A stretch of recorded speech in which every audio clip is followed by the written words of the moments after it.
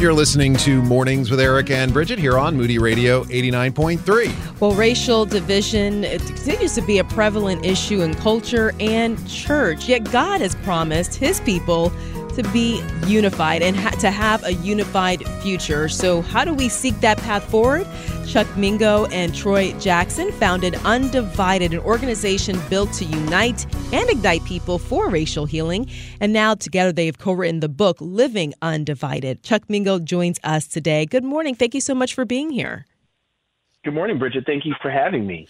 All right, Chuck, I'm going to ask you about you, but who is Troy Jackson? Let's start there. And how did you get connected with him?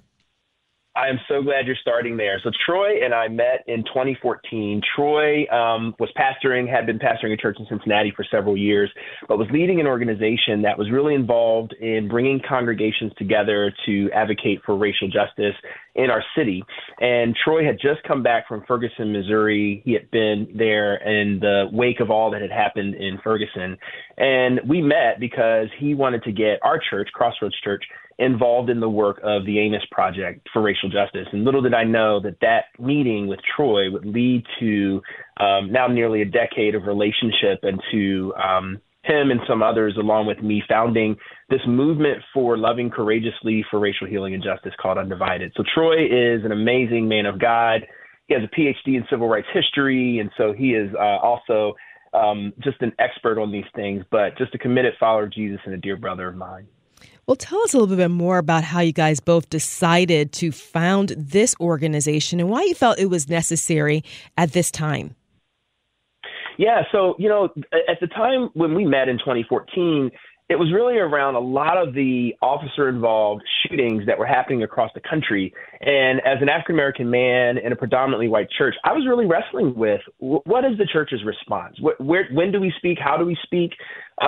Is it just about speaking or is it about more? And I really would say that I was at a crossroads of sorts. And so meeting Troy and getting to, which I should say for your listeners who wouldn't know, Troy is a 50-year-old white man. So it was a very cross-cultural relationship that we were entering into. And meeting him really was an opportunity for me to have a place to begin to process these things. And so several months later, our church does we call it a journey. It's a kind of series on steroids. Everybody gets in small groups. There's personal work that we're doing. And that year's journey in 2015 was called the Brave Journey. And it was based on the invitation that Jesus gave to Peter to get out of the boat and walk on water.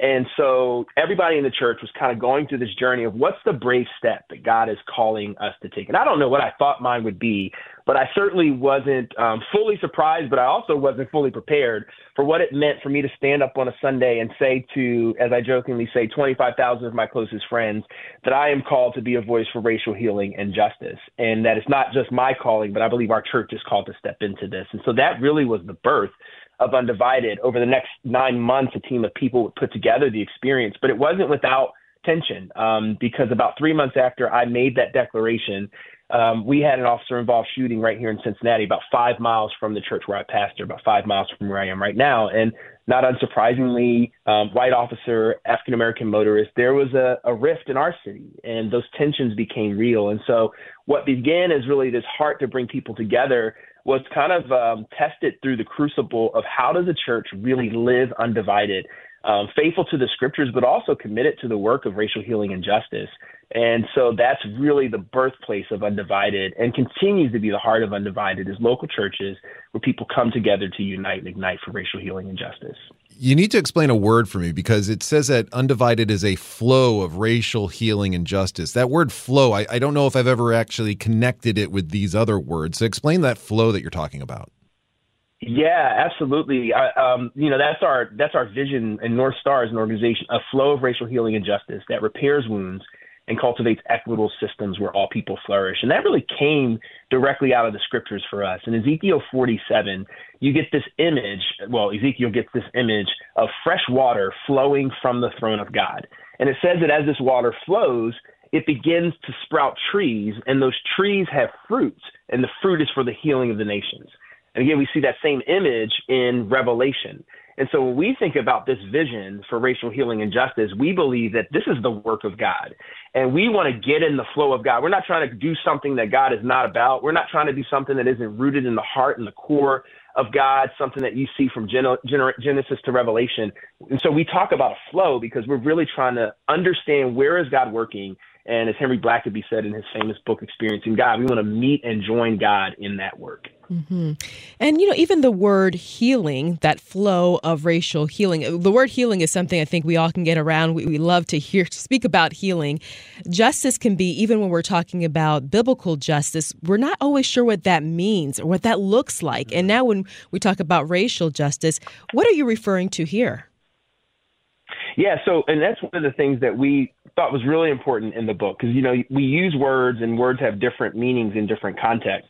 And so we wanted to take the time to really unpack what we mean by justice. And the way that we think about that is very much rooted in scriptures like Micah 6:8, which calls us to do justice. So we talk about justice as an action that cultivates equitable systems where all people flourish. And so when we think about that, we're leaning into kind of the biblical idea of justice, which, the word for justice and righteousness is actually a similar word in the Old Testament, mishpat, and it shows up over 418 times. And most of the times it is in the context of social justice. I know that term has been co-opted and often can be seen as a liberal term, but it's impossible, I believe, to take an honest look at biblical justice and not recognize the social implications of it. That, as Tim Keller once said, the Bible does not give us the opportunity to separate our private righteousness from our public justice. Those things come together and flow together in the life of the follower of Jesus. One of the aspects of this whole conversation is exhaustion, and we feel like we've been here before. Why can't we get past this point? And I think that's why it's helpful. You have this undivided circle. It helps us continue through this process and hopefully not have that exhaustion we're talking about. What is this circle?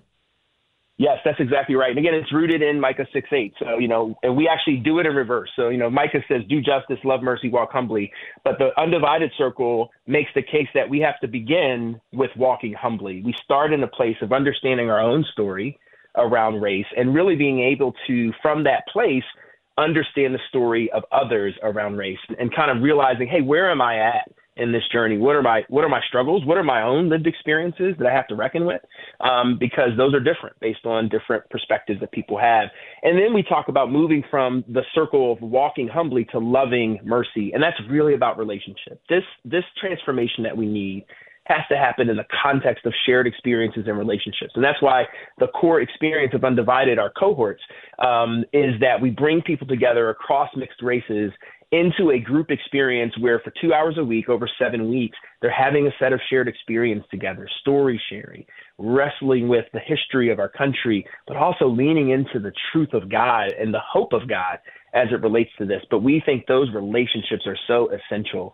And then only from that place of kind of reckoning with our own story, walking humbly and loving mercy, being in relationship, can we then begin to link arms and do the work of justice? Because I would say that justice should be an outflow of a deeply rich community of faith, that where you have people who are living life across difference in the name of Jesus and under the power of the Holy Spirit. Justice becomes a natural outflow of how do we take this experience and make sure that there are places in our community that reflect the heart of God, that every human being has dignity, and therefore every human being is worthy of justice. And then from there, you talk about taking actions to repair wounds. And did you talk about, can you expound on how we do that in community? Yeah, absolutely. I think it can only happen in community. One of the things that I hope comes through in the book is that Troy's and my relationship is really at a micro level what Undivided is all about. Now, what we would say is it's easy, and I think it's probably more comfortable for followers of Jesus to stay in the relational place where it's just about the cross-cultural relationship. We don't believe that the journey ends there, but it certainly starts there. It starts with being able to take a different perspective than yours and being committed to each other over a long period of time. Surprise, surprise, Troy and I don't agree on everything. And sometimes we vehemently and vigorously disagree, but we do that out of a context of trust and of commitment to each other, which to me, again, is the reflection of the heart of God for the church. The church is a place where unity and diversity are celebrated. And we see that all throughout the scriptures. And where those two things are strong, there's tremendous power to do good in the world. A church can say, we've got the best worship team. We've got the the best group. Maybe we do like a celebrate recovery, and that's the best aspect of our church. We have the best. You can kind of fill in the blank from there, right? But it really means nothing if it's not done for the purpose of sharing the good news and the gospel. So tell us why it's important to have this within your church so that it can then be an outgrowth of how you share the good news of who Jesus is. Absolutely. I think that's so true. I tell our leaders and people who are part of our movement, if you look at our annual report for Undivided, we're not counting the number of people who received Jesus. We're not counting the number of baptisms. But that doesn't mean by any stretch that we don't think this is gospel-rooted work, because I believe that it really, really is. And so, I just look at the story of the Bible. Isn't it interesting that God makes a covenant with Abraham? And from the very beginning, that covenant is about all the nations. It isn't just about the one nation. He's using that one nation, but it's about all the nations. There's a section in the church in the book that we entitled "The Launch Party of the Church." And, if you think about what happened on the day of Pentecost, what does that communicate about God's heart for the nations, God's heart for those who are different from our perspective, even from our language, that the Holy Spirit's first act would be to empower people to speak languages that they've never learned for the purpose of being able to connect people to the good news of Jesus. And obviously, if you look at, verses like Revelation 7:9, where John has this vision of every language, tribe, nation, tongue, that word nation is the word ethnos. Isn't it interesting that even as John sees what is the coming attraction of the church, he still sees a distinction among ethnicities and languages, and yet the unity, we say this in the book, that these are people who may not speak the same language, but they're singing the same song. They're singing the song of redemption. So I believe that for people to believe that the gospel is credible, one of the things they should see is a reflection of this kind of unity and diversity in the body of Christ. And I would say this too. That's going to look different in an urban context where you have rich diversity in the community around you versus what it might look like in a place that just is more mono-ethnic. And it also doesn't mean that every church has to be multi-ethnic, but across a city, there should be a sense of partnership and relationship with churches that are coming from different perspectives, maybe churches that are, in fact, mono-ethnic, but they're working together so that they can be a broader reflection of the goodness of Jesus and the unity and diversity of the body of Christ in their city or their context. And so that's what we hope Undivided helps to fuel in local churches.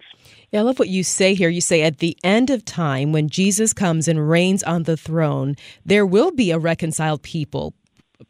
Parentheses, we see that in Revelation, right? You say here, Amen. We see that they're racially different, but united through Christ's blood. And so why not experience this right now? That is your question to us. And I'm sure that's what you expound on in the book, Living Undivided, and through your organization, Undivided. So practical next steps. Is this for a church then to look at the organization Undivided and how can we create these conversations and community discussions within our group? Or is this for the individual or both? Yes, I'm glad you asked that question. It actually is both. We talked about the book and said we wanted to be two things. We wanted to be a bat signal and a roadmap. I know I'm dating myself with the bat signal reference, but yes, I'm of that age that I do remember the old Batman show. And the bat signal, when it would go up, it was a sign that, hey, you're not alone. There is help coming. And I believe there are people across different perspectives, denominations, that may feel stuck or stagnant right now as it relates to what's my role as a follower of Jesus? What's the faithful path to engage? And what I see is a real problem, and that's the impact of racism in our country. And so we want this book to be a bat signal to those folks. And then also a roadmap, because Undivided is not rooted in a hopeful hypothetical. We are an existing team of people with expressions in churches across the country who are doing this work. And so we want to extend a broad invitation to people who are listening who would say, I want to know more about this for my church. I want to know more about this for my own individual journey, to say, connect with us. We hope this book is the beginning of a relationship. And our website is undivided.us, and you can go there and learn much more about our organization. But we're hoping that the book is just an extension and a handshake that says, hey, let's talk. Let's be in relationship together for the sake of living undivided. Oh, we have a link at our website, ericandbridget.org. So give us one thing I can do today to live undivided. Yes. Besides buy the book? Yes, I was going to say that, but I said he'll already go there. So. Just joking. I'm just joking. Here's one thing you can do today. I think it's so important for us to pause and ask God, what are you saying to me right now? I believe in the Holy Spirit's ability to communicate a very personal next step much more than I believe in my ability to do that. And I think that, so many times we want to move to action. We look at Nehemiah in the book and kind of use him as a character in the scriptures that demonstrates this journey that we're inviting readers to go on. And I love that in Nehemiah chapter 1, when his heart is broken about the broken down walls in Jerusalem, the first thing that he does is he prays. And so I'd encourage your listeners to pause and pray and ask the Lord, hey, what is my next step? There's a reason I'm listening to this today. What is it that you're calling me to do? And I believe that God is more than able and more than capable to lay out what's next. And so I would encourage listeners to do that. I hope that the book can be a tool as they continue to discern with God. But I'm just excited to see people asking the Lord that question, because I believe that this is a work for right now and a work that is desperately needed in our country. And as you said, Chuck, it's impossible really to read Scripture faithfully and not see this as an issue in the heart of our Heavenly Father, that we would be united across these lines. And that's why your book is such an important conversation starter, but then giving us action steps as well. It's Living Undivided, Loving Courageously for Racial Healing and Justice. And we've got a link to it and the website at ericandbridget.org. Chuck, thank you for your time this morning. Appreciate it so much. Thank you so much for having me. God bless you both.